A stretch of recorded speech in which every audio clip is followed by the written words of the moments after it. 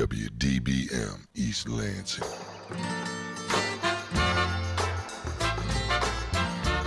Hello and welcome to Exposure on Impact 89 FM, the show where we talk to members of organizations at Michigan State University and nonprofit organizations in the East Lansing area. We strive to promote diversity, freedom of expression, and resources to MSU students.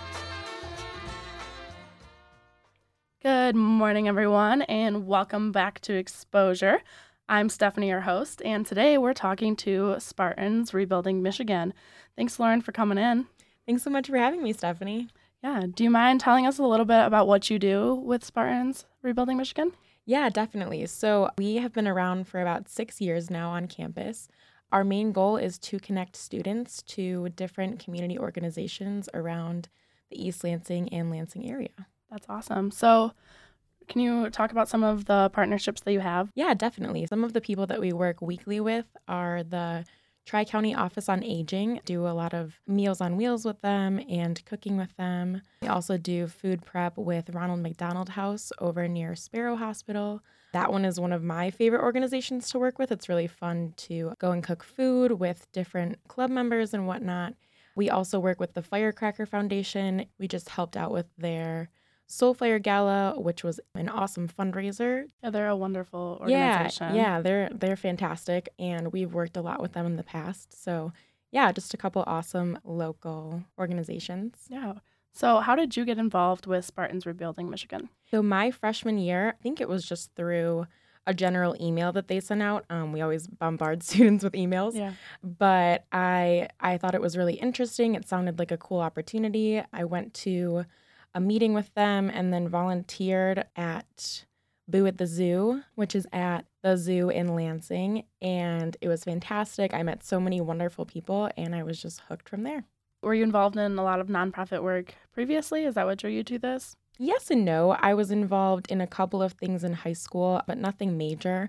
I think it was really just the connections that I made with the people, in addition to the volunteer work, that really made me want to stay and get more involved. And what are you guys' typical meetings like? We have meetings once a month. It's usually the first Monday of every month. They run about a half hour to an hour long. Usually we just run through what we have upcoming, like our events and activities, and we'll usually do a meeting activity. We will generally donate something that can be made at a meeting to veterans or elderly communities or something like that. At our October meeting, we made dog toys and whatnot and donated them to an animal shelter. So just kind of fun stuff, but also informational. So outside of just the normal meetings and like volunteer work, do you guys do some like fun activities to bond as a team? Yeah, definitely. So we have our social director, Elizabeth Hampton. She is fantastic. She organizes all of our internal social events. So we had a really fun hayride. We had a great turnout for that. We have lots of fun just kind of like bonding smaller stuff as well. But it's also a great way to just interact at the volunteer events. So I think a lot of people will hang out with their friends at volunteer events and meet people through those as well. That's great. So obviously you're doing a lot of volunteer work. Is there a specific organization that is like one of your favorites, or can you share like a time where you really felt the impact of the work you were doing? Yeah, definitely. I think that not even necessarily a volunteer event, but one of our biggest fundraisers, I think, is one of my favorites. We, in the past, have put on an event called Climb for Kids, which is a stair climb event at the Breslin Center. Last year, we raised over $4,000 for the Children's Miracle Network. And that money went directly to the Sparrow Foundation in Lansing. So that was just a really fun and really successful event. It was decades themed, so I got to wear a tracksuit and a wig, and it was just a really fun community building and interactive event. So I think that's been one of my favorites. Yeah. So as a whole, it sounds like Spartans Rebuilding Michigan, they do a lot of like monthly meetings where they get to make things that support people in the Lansing community, as well as you guys go to various nonprofits and help out with their events. And you do fundraisers? Yeah. Mm-hmm. That's awesome. So how do you go about choosing who you guys work with? A lot of our recommendations have come from organizations that we've worked in the past and have built up kind of relationships with. But we also have a fantastic advisor who works in the Student Services building, Christopher Keaton. He is fantastic, and I've worked really closely with him for the last couple of years. And he has built up relationships with a lot of different community partners as well, and is always kind of recommending to us different ways to get involved in the Lansing area. So he's a big part of helping us find different organizations to work with.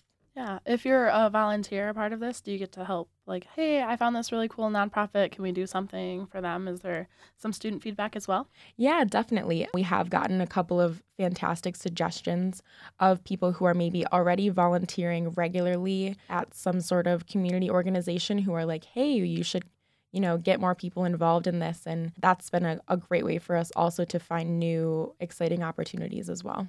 So can you list a couple? I know you listed some of the organizations you've helped in the past, but are there a few more that you can talk about? Yeah, definitely. So we have a huge list. We generally have, I would say, anywhere between 5 and 10 volunteer events per week. I think a really awesome one that we just added this year is the Beekman Riding Center. So they are a riding center they offer horse riding for people with disabilities. I know a lot of our members have enjoyed getting to interact with horses because it's not something that you can do really every day or on a college campus. So I think that's been really fun. I think a lot of our stuff involves kind of like cooking and cleaning, which I think is enjoyable for some, obviously not for most. Right. But we do a lot of kind of things to help with organizations when they can't necessarily get to that kind of stuff, when they have other things to be doing. So I think a lot of our work is done just kind of relieving the burden of like extra activities and chores around people's offices and stuff like that. That's definitely something people don't think about too. Like, you think of all the good work that each nonprofit is doing. You don't think about the day-to-day things that they need to get done. So It's really cool that you help out with those day-to-day, even though it might not be the most fun to cook or clean or do something like that. Mm-hmm. Definitely. So there's a lot of organizations. How do you differentiate like what you guys do compared to other groups around on campus? I know there are like multiple volunteer organizations. Yeah. I think one thing that makes us different is I think it's very easy to get involved at a higher level besides just volunteering. I think we make it easy for members who are committed and really want to work with us to join our committees and our e-board. Do have an awesome leadership team, and it's massive. This year we have 23 people leading the group. So it's a great way to kind of stay connected to us. And if you're really passionate about the work that you do, we want to reward that. So, and it's a great way to just become more involved and develop relationships with people who are passionate about the same things as you. Absolutely. It's definitely a good way to meet people around campus. So you talked about your leadership. What do each of the different leadership people do? Yeah, so I'm the president of the organization, so I just kind of oversee the executive board and the committees and make sure that everything is running well and that we're kind of headed in the right direction. We have an internal and external vice president. The external vice president deals with organizing events and building relationships with our community partners. Internal vice president works with all of our membership and whatnot. Our social director, as I said, plans all of our bonding events. We have an awesome fundraising director who plans internal and external fundraisers. So like I mentioned, Climb for Kids in the past just had an awesome succulent sale where we raised a lot of money for our club. We have our secretary and treasurer, obviously, who are fantastic as well. And then we have committees under the external team, our social team, our fundraising team, and our marketing director as well, who is responsible for our social media posting and just kind of general outreach. And the marketing team is fantastic as well, and our social media is bomb, so give us a follow. Where could we follow you at? Our Instagram is Spartans Rebuilding Michigan, as well as our Facebook. So it sounds like there's people, if you want to, besides just volunteering, you can be a part of the leadership team. Like you said, there's multiple marketing teams. Is that all volunteer based as well? Or are they like in those leadership roles? Yeah, they are volunteer positions. We ask all of our members to do a minimum of 5 hours of volunteering a semester, which is pretty easy to get done in a couple of events. Yeah. And then we require 10 hours of all of our leadership positions, but those are all volunteer and pretty decent commitment load, but not too much. Yeah. And you said that there's like 5 to 10 events per week usually. So where do the volunteers go to find out about all of these events you have going on? Yeah, so we usually post about them once a week on our social media sites because I think that's the best way that our members stay up to date with us is by checking those. And then we also have a Google Doc, which we use for sign up for events. So that lists everything that we have going on for the month, and that is how our members sign up for everything. So it's really easy. It's also on our website. So we have a couple different, like I said, outlets for them to get involved and be more knowledgeable about the events. Yeah, of course. So I know it is getting towards the end of the semester, but if people were interested in helping either this semester or next semester, how would they get in contact? Yeah, definitely. So we have an email. It's srm1855@gmail.com. We're always open to questions about new membership and how to get involved. We also have our website, spartansrebuildingmichigan.org, and that's another great way to just stay informed about our upcoming meetings and learn about how to join. But it's really easy, honestly, just coming to a meeting and making your face known and signing up for events. That's just kind of the first step, and then just staying with it. But I think we're always accepting new members, so it's really easy to get involved with us. So for those that are interested in volunteering, how would you encourage them to join, even if they're a little on the fence about it? Yeah, definitely. So I think another fantastic thing about SRM is that we do offer events at all different hours of the day, all different days of the week. So we have weekend events, we have evening events, we have morning events. So you can kind of pick and choose what fits best with your schedule and tailor it to what you're interested in. So if you are a pre-vet major, you can work in an animal shelter with us. You can work at the Beekman Riding Stables. If you are an education major, we have tutoring at Mount Hope Church every week. We have a lot of stuff with kids. So you can kind of fit what works best for you and tailor it to that. That's great. So how are you going to personally use this experience as the president of Spartans Rebuilding Michigan, as well as your volunteer experience in the years after college? So I've actually been talking to a lot of the former presidents about how SRM has shaped their careers, and they said it comes up in all of their interviews and whatnot in the future. So I said it has been really helpful for them to be able to talk about it and just demonstrate how they've developed as leaders. I think just in general, it's given me a great sense of just purpose at Michigan State. I think it's just been really rewarding, but also the relationships that I've built with the friends that I've made on eBoard and all of the fantastic community partners that I've met. I think just those relationships in general have really empowered me to just do the best that I can in everything. Yeah. And once you get a career, how do you see this, this passion to volunteer going to continue throughout your life?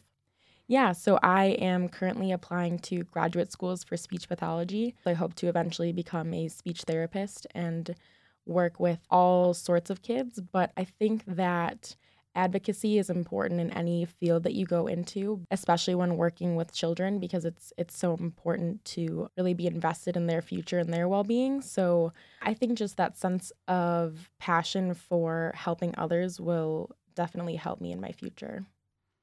That's great. So thank you so much for coming in. For those of you who are listening, this was Lauren from Spartans Rebuilding Michigan, and they volunteer at various nonprofits around the community and just really get to help people around us. So thank you so much for coming in. Yeah, thank you, Stephanie.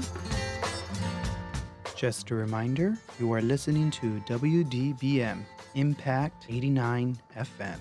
Stay tuned, we have more coming up. Good morning, everyone. It's your host, Stephanie, and up next here we have some people from MSU Peace Corps. But before we get to the interview, I have a special guest with us here today. Welcome, Alexa. Thank you. Hello, everyone. Yeah, so Alexa will be helping out from now on, and I'm super excited to have her. But thank you both, Erica and Chad, for coming in. They're part of MSU Peace Corps. So can you tell the listeners just a little bit what you guys do and what MSU Peace Corps is all about? Yeah, definitely. So my name's Chad. I'm one of the 2 Peace Corps recruiters here at Michigan State University.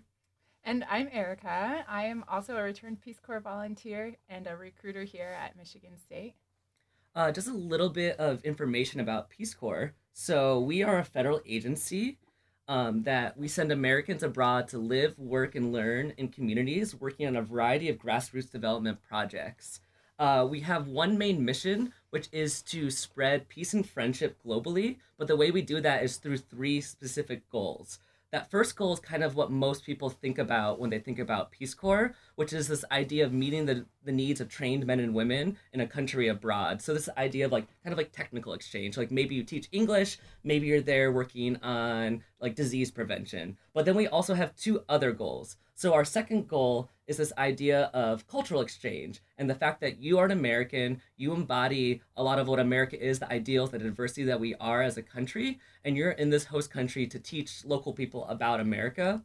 And then the last goal is what we call our third goal, which is kind of the inverse. So you spend 2 years in this community, you're integrating, you're learning about the culture, you're learning a language, and then it's also part of your job as you come back to the US to teach other Americans about the culture that you just lived in.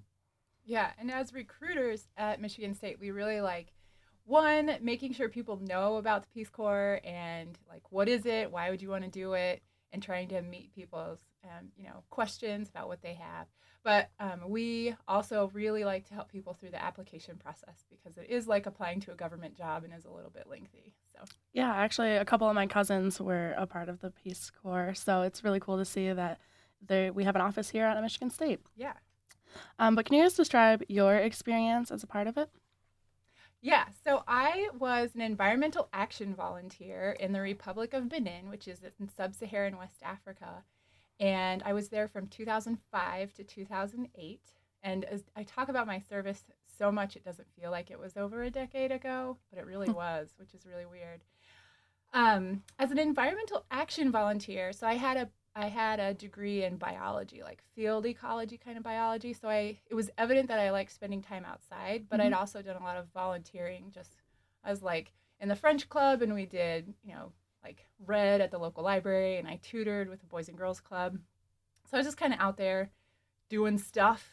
But what I really enjoyed doing as a volunteer was being with people and really getting to know a lot of the people in that community where I lived for 2 years. So I did do environment work. I was in a tree nursery and in a garden. There was an organization that had those, and we worked with women's groups to encourage their efforts in gardening and in very rudimentary waste management kind of practices. In the tree nursery, mostly we took care of planting agroforestry type species.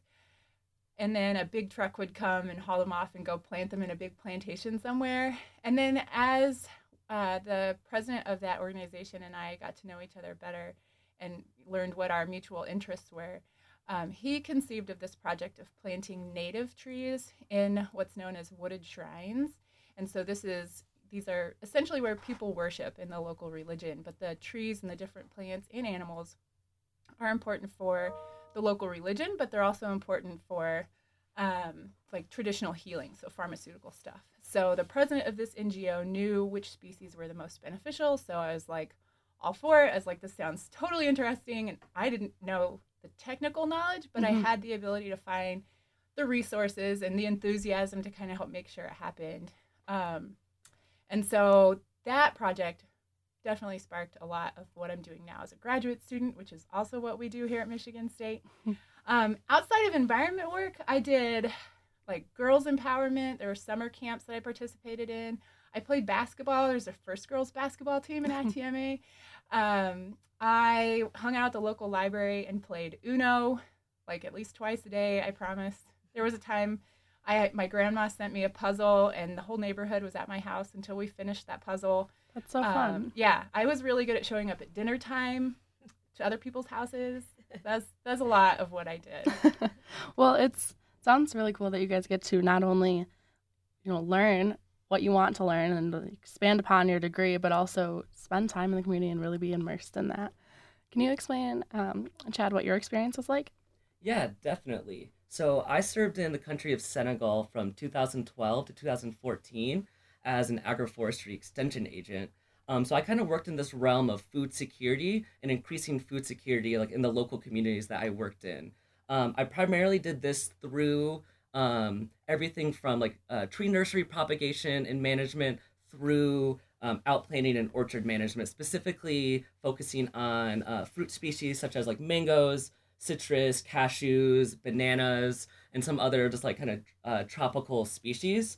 And so the way I kind of did this was working with individual farmers as well as like farming cooperatives and organized women's groups in the area. And so like one project I worked on was accessing some USAID money to actually build a well for irrigation of a community-wide banana orchard. Which for me was a really cool project because a lot of times when you're planting trees, you actually don't be able to see the fruit that those trees will produce or like the income they'll generate. But bananas are very fast growing. So in my 2 years, we were actually able to start selling bananas in the local market before I left, which was like a really cool experience. But kind of outside of that space of working with trees and agricultural landscapes, a lot of it was also just spending time with my community and like growing and building these relationships with people. Because at the end of the day, that's what allowed me to complete these projects. And it wasn't necessarily like the technical skill set I brought, but a lot of times just building relationships with people and then expounding on that to be able to successfully collaborate on a project. That's great. So just a reminder to all of you guys listening, you're listening to WDBM East Lansing, and this is Exposure. Today we're talking to some people from MSU Peace Corps. So if people want to get involved, how do they decide what countries they go to? How does that process work there? Probably one first important step is to come talk to us. So we have an office here on campus. We're located in the International Center in the basement in room 12E. You can also contact us through email at msupeace@msu.edu. But right now, Peace Corps works in 62 different countries. We have over 7,000 volunteers actively serving across 6 different sectors. So if people are interested in English education, maybe they're interested in public health projects, agriculture, environment, community economic development, and youth development. And I would like to say that I think Eric and I are both pretty good at talking with people and kind of understanding what people might be interested in and helping them find the position that best fits their needs and wants. So if someone, do you focus it, on their degree? How is there whatever you want you kind of get to do? How does that work? Well, that's a really good question. Peace Corps is looking for the whole person. So your degree is part of it. And if you have a degree, Chad and I both had very super relevant degrees to where we were serving. And that worked out really well for us. Mm-hmm. But at the same time, people can study history of ancient Greece. And, maybe that doesn't seem like it would directly apply, but the point is that you're gaining skills through college and your ability to learn is going to be relevant no matter what. And Peace Corps, even with Chad and I having technical degrees that are relevant to our positions, Peace Corps looked at everything that we did, right? What kind of jobs did we have? What kind of volunteering record did we have? It wasn't so much about GPA, really it's not, but you want to do well. Mm-hmm. But they want to see how involved are you? Do you have a goal and kind of walk with your arms open? You're kind of trying to bring people along with you as you're getting somewhere, if that makes sense. So Peace Corps is really looking at a whole person kind of thing. We really encourage people to do something that they like. If you really like history of ancient Greece, that's awesome. Do it. And if you still want to serve in the Peace Corps, you can still do that. Just be involved and try and find things that are effective to do to build community and to volunteer. So, what experiences would you recommend students to get now before they apply? That's also a very good question. Um, so, if you are really dedicated to, working with maybe youth, and Peace Corps is kind of looking at that youth in development as very young adults, so maybe 18 to just barely 30 kind of area, and working on like life skills and employability and just kind of a general encouragement. You can do a lot of that here, doing like summer camps and stuff like that.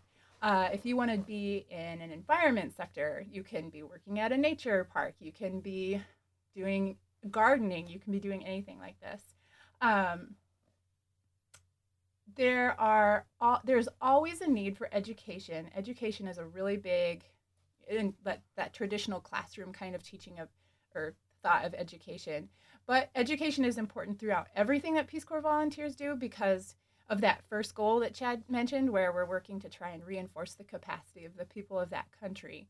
And so the ability to take whatever knowledge you have and transfer it to other people, and it might be a not very non-traditional classroom setting, but that education is the ability to teach is really important throughout.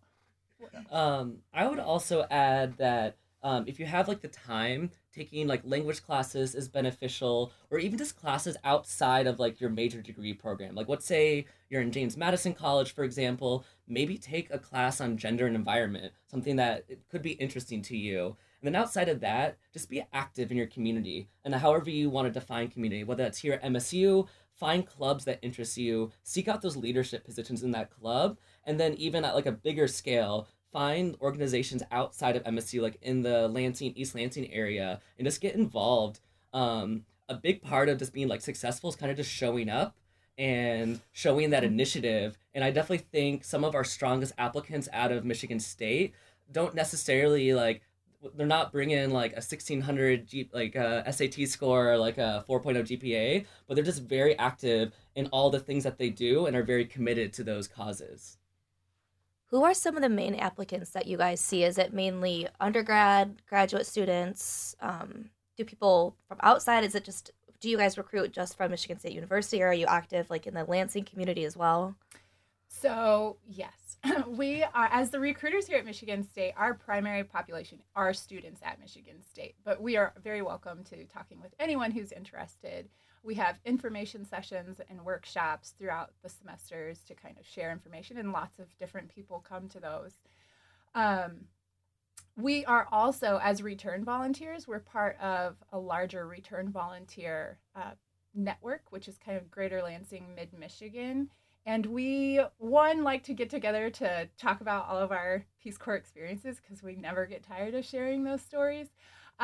We also do some service things, and part of that, the third goal is about, as a return Peace Corps volunteer, trying to share that information. So we also look for specific ways and try and make events where we can share that with, like, we've been to the public libraries before and just kind of been like, here's our stuff from our host country, come check it out, or going and talking to high schools or whatever that is.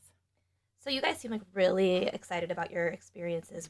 So one of my friend's sisters actually just joined Peace Corps this year. She's in Zambia.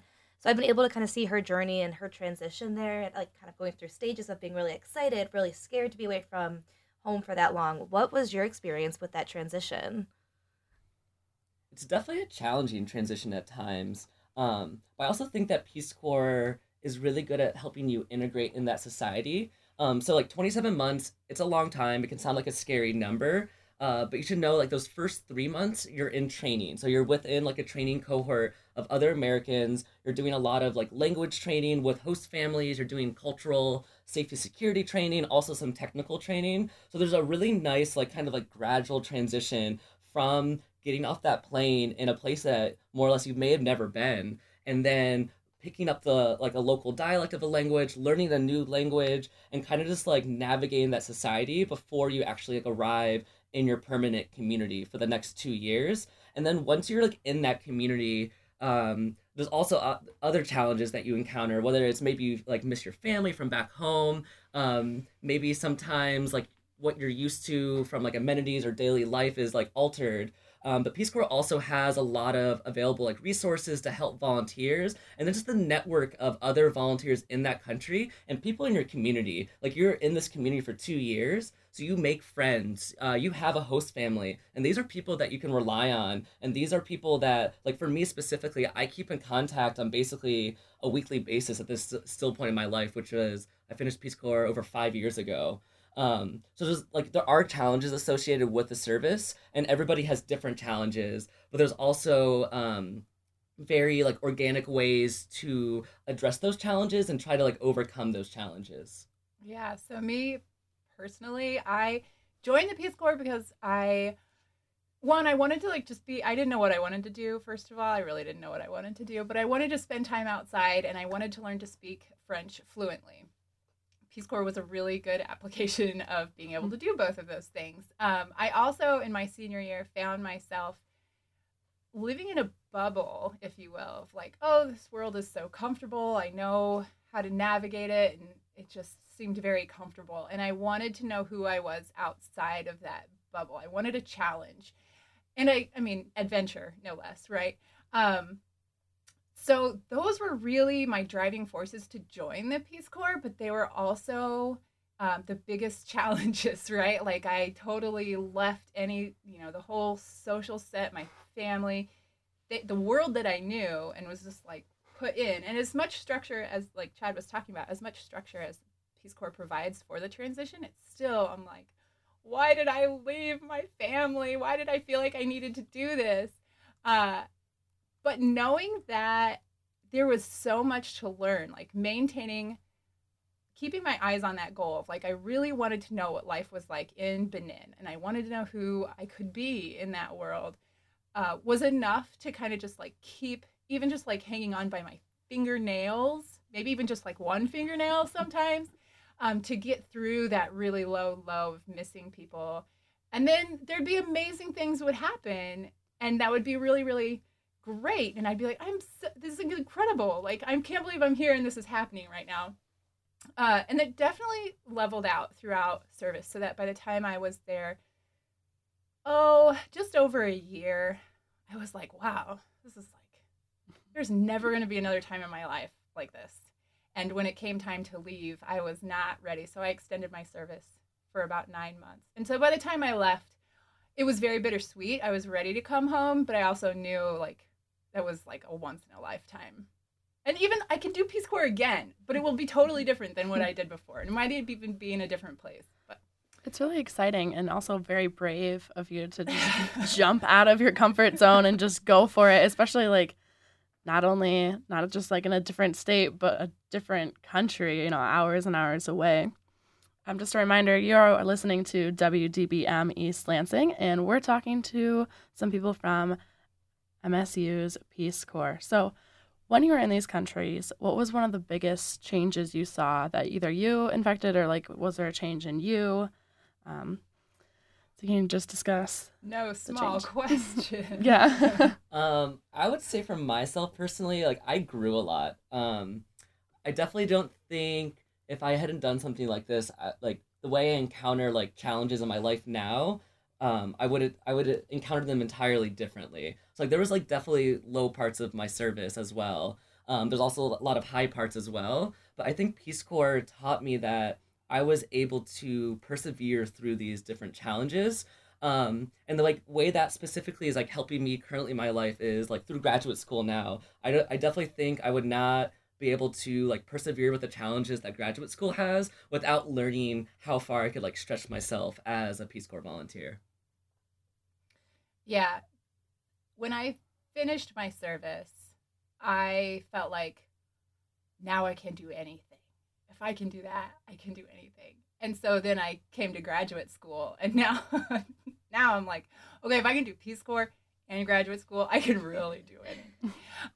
So they're both very much challenges, but I felt like Peace Corps for me personally at the time of my life, it was really what I needed. For that kind of personal growth and the challenge of what I was looking for. You can kind of call them like the superficial challenges, like we were just talking with other return volunteers the other night, but like, you know, you got to like brush your teeth differently if you don't have running water, or, you know, using a mosquito net around your bed. Like, these are things that you have to kind of get used to. But it's more the mental and the social and emotional kind of changes that are harder to name. But I think a lot of them is, you know, you get so much more detail, right? Like, you're living in detail of a place. Like, if maybe you guys had heard of Republic of Benin before I entered this room, maybe not, but I had not heard of it really 6 months before I went there. But now I have so much detail about how people live, and very specific, like, names, places, people, and what their experiences are, what their joys are, what their struggles are, what their challenges are, that I would never have known how much I didn't know, like those whole personal biases and stereotypes of, as generous or as sensitive as I might have thought myself to be, I am way more generous and sensitive and open to, like, but what are people actually living like in whatever part of the world, and trying to understand, like, people are people, and trying to really bring that to everybody and let everyone be an individual. Yeah, I think if that makes sense. It does, absolutely. Like, because when you're in a different country, you have to adjust to their culture and the way they do life. And I think it really broadens our horizons to say that, hey, you know, we all are similar, but we also live life very differently at the same time. Yeah. So last question for all of our listeners that want to get involved, how can they contact you, and what's one reason that they should join? Probably the easiest way to contact us is through email at msupeace@msu.edu. We have a phone number as well, which is 517-432-7474. Or just drop by our office. So we're in the International Center in 12E. We're there definitely Monday and Tuesdays from 1 to 3, but as well as throughout the other parts of the week as well. And just some things like to get more involved in Peace Corps. Like, let's say you're a graduating senior this year, we do have like an application deadline coming up in January. So if Peace Corps is something that you are interested in doing, definitely come talk to us and we can answer those questions about why Peace Corps, how Peace Corps, and just kind of give more information about why is this something that you may or may not be interested in doing. And we, like I said before, we have events throughout the semester. We don't currently have a plan for the spring. We just finished the fall plan, so we'll have another plan up and going for the spring when we return from the break. But if you're really interested right now, I would recommend looking online. There's some virtual sessions coming up on the peacecorps.gov website. So on December 6th, there's a very simple introduction to Peace Corps.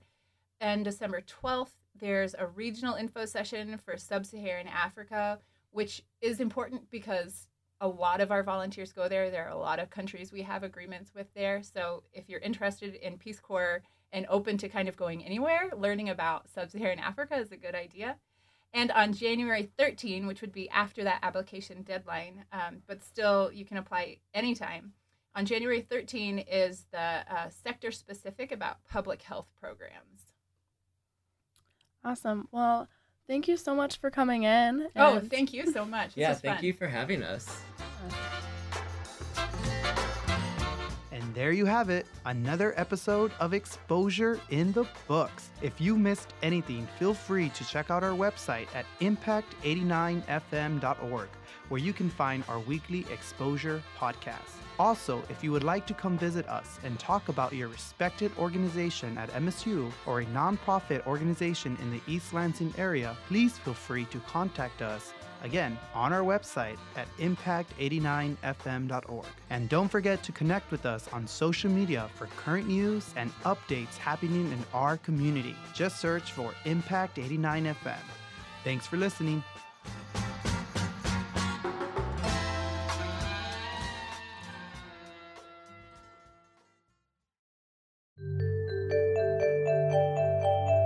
Good morning, everyone. You're listening to the Sci-Files, an exposure segment featuring Michigan State University student research. We're your co-hosts, Chelsea Boudou and Daniel Puentes. Today's an exciting day. We have 3 people here with us. We have Allie Brady, Jeremy Rapp, and Ben McCarthy. Jeremy, can you please tell us a little bit about yourself? I'm a graduate student in the Department of Earth and Environmental Sciences. My work focuses on the food, energy, and water nexus, specifically food for myself. But to talk a little bit about what that nexus is, which is kind of a jargony idea to think of, it's all of the effort that cumulatively goes into the food that's grown, how it's grown, and how people end up eating that food across the world. So my research specifically uses artificial intelligence, don't think like Terminator, using just the really high-level math algorithms that go into that level of computing, combined with a lot of the cloud computing stuff that's coming from Google and Amazon in order to process a very, very large amount of the satellite data that we have from the different networks across the world. So places like NASA, NOAA, European Space Agency, they make all this data available. I take that data, provide it to this neural network or these artificial intelligences, and have that classify imagery for where farmers are using water to keep their crops growing.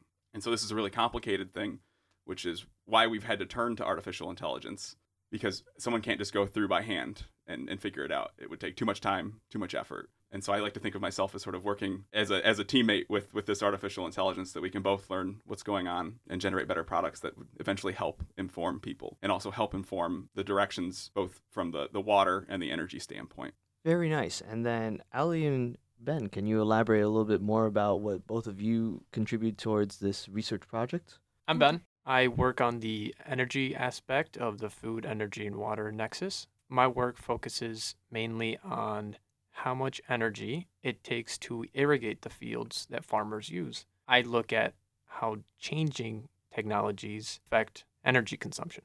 So if you are a farmer and you have, let's say, wheat that you grow, and you use an old type of irrigation system that uses a lot of water, you tend to use a lot of energy, and then you decide to switch into a more modern system, which has happened in recent years. I see how that impacts the amount of energy you use, whether it's from electric or from natural gas or from diesel. I developed a code that can calculate. It can't be applied to, as long as I have the data, I can apply it anywhere else. But right now I have for Kansas how much energy goes into irrigation using those different factors. And that adds on to the water aspect of it that Ali works on. Thanks, Ben. Like he mentioned, my name is Ali, and I work on the water aspect of the FEW Nexus. So we've already talked about water, we've already talked about energy, and I look at how different irrigation systems in agriculture affect the groundwater table. So Ben mentioned how different irrigation systems affect energy and the amount of energy that we use, but I look at how that affects the water that we're using, and in general, how we can make the water that we have sustainable for more food and more irrigation in the future. Thank you, everybody, for those incredible introductions. Jeremy, how do you make these maps? Do you use a technology known as Geographical Information Systems, also known as GIS, to make them? We do use GIS in this work, Geographic Information Systems, as Danny said it. What it does for us and how we use it, essentially it becomes the tool that we use to make these maps that we're working with, and then explore how those systems are changing through time. Is it a software that anyone can download online or something? There are free versions of GIS that you can get. If you are a student at Michigan State, you have access to some of the paid-for ones. ArcGIS is the most common one that I think a lot of people use, and that's sort of the industry standard. Some of the work that we do, because of the level of, or specifically the work that I do, the data needs have gone past the ability of ArcGIS and some of the traditional GIS systems to handle. So we've moved largely to like Google Cloud to deal with that issue. And then is the Google Cloud what provides that AI aspect of your project? Yeah, so AI, the way it's actually utilized is more like any other normal coding. You have functions that you're using and you're plugging and playing sort of with your data and seeing sort of what outcomes you're getting. The way that ends up being used is you're working in the cloud. All of your coding is done in the cloud. All the processing is done up there, but it's behaving just like any other scientist would use Python or R or something like that. And Ben, you had mentioned that you do some coding as well in regards to the energy aspect of this. Can you please explain what you do and if you use GIS as well? For my project, I used, like Jeremy mentioned, Python. Python is a coding language. It lets you more directly communicate with a computer and tell it what to do. And for scientists, this is a very common language to use to try to do more computationally heavy projects. So I use it to both use GIS maps, like the ones that Jeremy produces, and I also use it to grab government survey data about these farms that are being used and the different irrigation technologies. With the code that I wrote, it uses both of those. And I grab some of the map products that have been created by our lab, and they give me information about the region in terms of how much water there is underground, so the groundwater, where on the ground that water is at, so the groundwater table. And it gives me properties of how quickly the water goes through these different rocks underground. Using all this, I was able to assign a value for how much energy different systems use, and then calculate total energy for each farm. And then I aggregated it all as a big product for Kansas. Thanks for that large overview about your research. I actually have been learning Python myself, and I find this very interesting. I was wondering, how do these people actually measure the amount of groundwater in the area? Do you go out there and conduct these surveys, or are you just receiving them from Kansas? It's a great question, and that goes back to making these map products. So one of the best ways to do it is to actually go out and either collect the data yourself or have some sort of instrument at a specified location that you know that automatically collects data. In Kansas, for example, we have about 4,000 wells that were dug up by the government agency that regulates groundwater, and is called the Kansas Geological Survey. And they go in there, they make these monitoring wells, and with that, they can measure how deep the water is. Then they put that into an online data system, and I can acquire it online. So that's how I use it, and that's how we make some of these products as well. Since we are in Michigan, I would imagine it's a little bit hard for you to communicate with Kansas, and it's a little bit far away. Why are you using data from Kansas instead of in Michigan? It actually goes back to my last answer. Kansas has a lot of data. We have the survey data, we have the information from the farmers. They banded together and decided that we are using too much water and we need to keep track of how much we're using.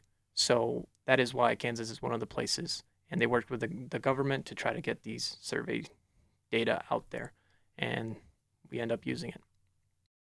I'm starting to notice that Ben studies a lot of information that deals with water and the water table. So, Allie, how do you study the information about the water table differently from Ben? A lot of the same data. I'm actually using the process data that he has gone through and cleaned, so that's very helpful. But I take it one step further, and he looks at it on a well-to-well basis. And what I do is accumulate all of these wells or bring them all together so the data that we have becomes not just point data, but it becomes like farm level data. So instead of like one farmer having 3 wells on his farm, we take all of the averages of these well points and figure out a farm level water use. So that's something that I'm looking at. And then also, how do we identify different irrigation systems? Because like Ben said, we have great information for Kansas, and that's really awesome, but we don't have that information everywhere else. So I use Jeremy's map products and the products that he's making for not just Kansas, but everywhere.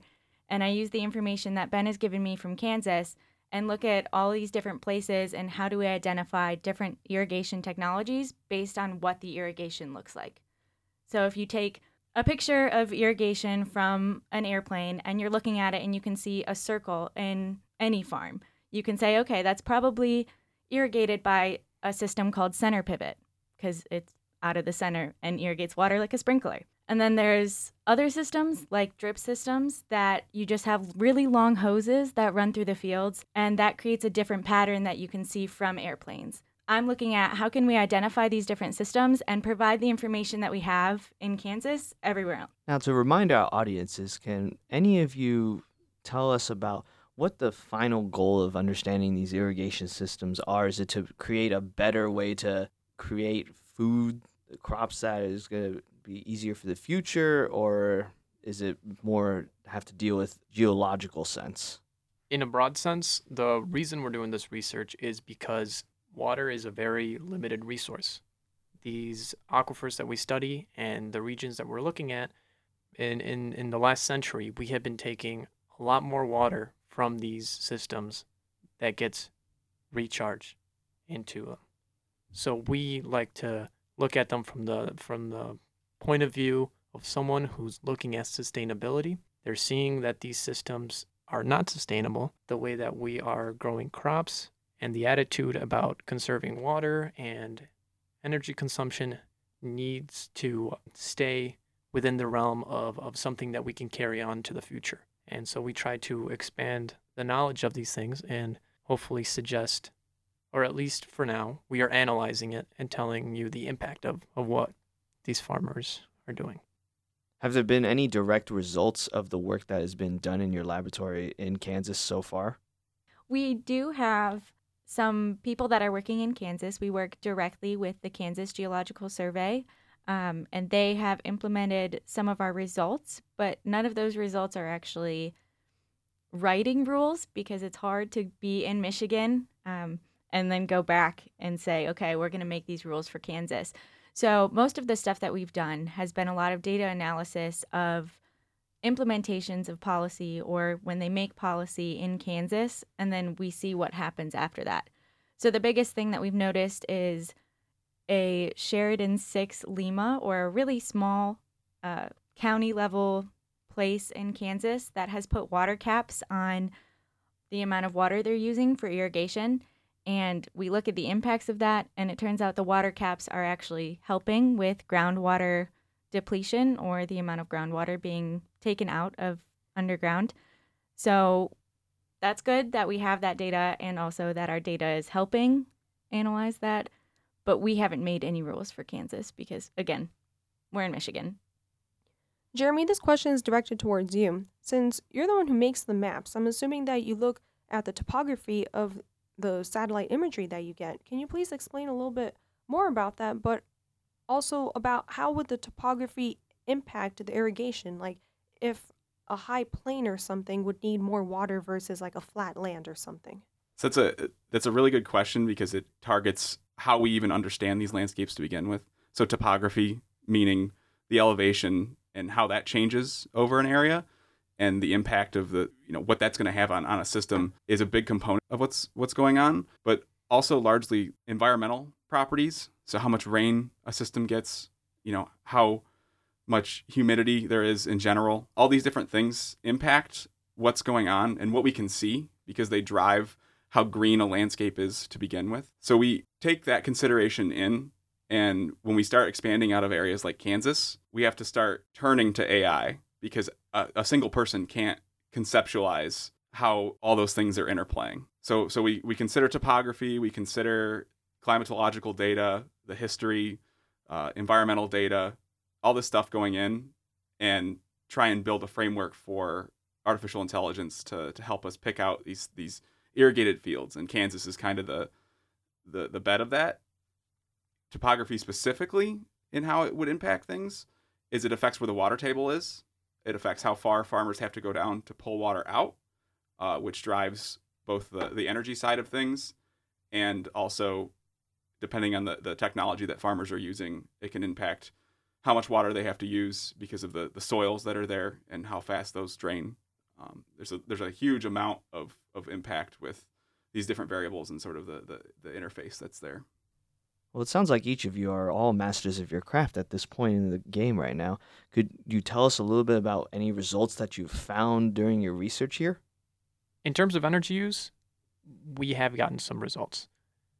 I looked at how changing these irrigation technologies has affected energy use. We are looking at, like Jeremy said, it's a whole dynamic system. What we've seen in general is that there's no major change in how much energy has been used over the last 20 years for the data set that we're looking at in Kansas. Then if you delve a little bit deeper, we see that as these systems have been changing, water consumption has also continued. These aquifers, like I mentioned, the whole reason for our study is that we're looking at how much water is being taken out versus how much goes back in. The water table for the groundwater has been decreasing steadily. It's gone from around 150 feet on average to around 100 in the last 20 years. That's huge. That's a ton of water. especially in the area that we're looking at. What the more efficient technology has been able to do is offset the amount of energy that you need to pull water from deeper. When you use these more efficient pumps, these more efficient systems, it cuts right at the farm how much energy you need. But if the water table keeps going down, it's only been able to offset it. Leading off of that answer, Ben, he talked about how the water table is decreasing, and that's true. Even though we're going to more efficient irrigation technologies, we see that farmers on average are increasing the amount of area that they're irrigating. So even though we're using water more efficiently, we're irrigating more area. So we're not actually decreasing that decline. We're not stopping the water table decline, except for in areas where they've put direct water caps or water usage caps on how much irrigation or how much water they can use for irrigation. So in those areas, we do see that the water table has stopped declining at such a fast rate because they have caps on water use instead of just increasing their amount of irrigated area because they have more efficient technologies and they have more water essentially, or water enough to spread out over larger places. They're using less water. So that's good. So kind of going off of both of those, we're talking about an area, specifically Kansas here, where it's more obvious why farmers would need to use water in the first place for their crops. And so one of the goals that we have now is to expand outside of Kansas and the High Plains to the different areas. California's Central Valley is always a popular one, and we're working there now too, as well as Michigan, which when you start talking about farmers needing water to help their crops grow, you don't think of Michigan. And it's a really interesting area because a lot of scientists can't quite explain why farmers would be doing that anyways. And so the maps that we're trying to create and use here, they'll capture that information and how that's changed sort of behind the scenes, because these other areas that really, really are unsustainable, obviously unsustainable right now, get all of the attention. But this is a phenomena that's happening everywhere, across the United States especially, and across the world as populations grow, just because you need more food. And we want to get ahead of it, specifically for Michigan, because it's going to be the future of crop growing. The Midwest is when we start to actually run out of water in these areas, or it becomes too hard to grow there. And if we're already losing water to irrigation in these places, then it's going to be catastrophic if we're not aware of how we can get ahead. So to give an example that kind of relates to what Jeremy was saying, a place like Texas, right? There, the way that agriculture works is pretty similar to Kansas, right? People come in, you have farmers, they drill a well, you start using your water, irrigation systems change depending on your needs, on more efficient systems that come out. However, in Texas, they don't have that much regulation for water use. All you have to do in Texas to have a well and pump water out of it is pay a one-time fee. And there's no limit to how much water you use, no limit to, there's no interaction usually, unless you're friends with your farmer. There's no really interaction saying, let's regulate, let's put caps on what we're using. In Texas, there's papers that already came out that say that within the next 50 years, their aquifer is going to run dry, at least a portion of the High Plains where they're at. So it's very unsustainable. Thanks for explaining that, Ben. These are all really important topics that I think that people need to be very aware of. I think one of the important aspects of expanding the awareness there is who you talk about is aware. Who is the person that is benefiting from this? And largely, we're working to create these data products, understand these systems, but we all want to push that even further and inform the farmers that this matters, the people that have grown up and lived in here and hope that their children will inherit the same land that they've tended. We want to provide them the tools that will allow them to sustain that into the future, because ultimately they feed everyone anyways. And so if we can work to benefit them, we all want to pitch in there and get that information out. Part of that is being able to explain the science that we do to people who don't work in the sciences. So that's one of the reasons, obviously, that we're coming on the show, because we really believe in communicating our science to non-scientists. So hopefully this was interesting and informative. But also, we want to be able to make science attainable to everybody and accessible to everybody, not just people who work in a university or people who work in the education system, but anybody who can benefit from the science should be able to understand the science. And in order to fully be able to explain what you're doing, you have to have science. So all of us have a really big passion for communicating our science to non-scientists, and hopefully we'll be able to do that with our master's degrees in the future. Well, thank you all for coming on to the show to talk about your research. I agree with you, Allie, that it's incredibly important to actually get this research not only to other scientists, but important stakeholders that have a role within the research and the application of it. You've been listening to the Sci-Files on Exposure. Thanks for Jeremy Whiting, our general manager, Olivia Mitchell, our station manager, and our program managers, Amber Knutsky and George McNeil. Thank you to all of our listeners that joined us this week. And remember, the truth is in the science. Any comments and questions can be directed to scifiles@impact89fm.org. We'll see you all next week on Sci-Files.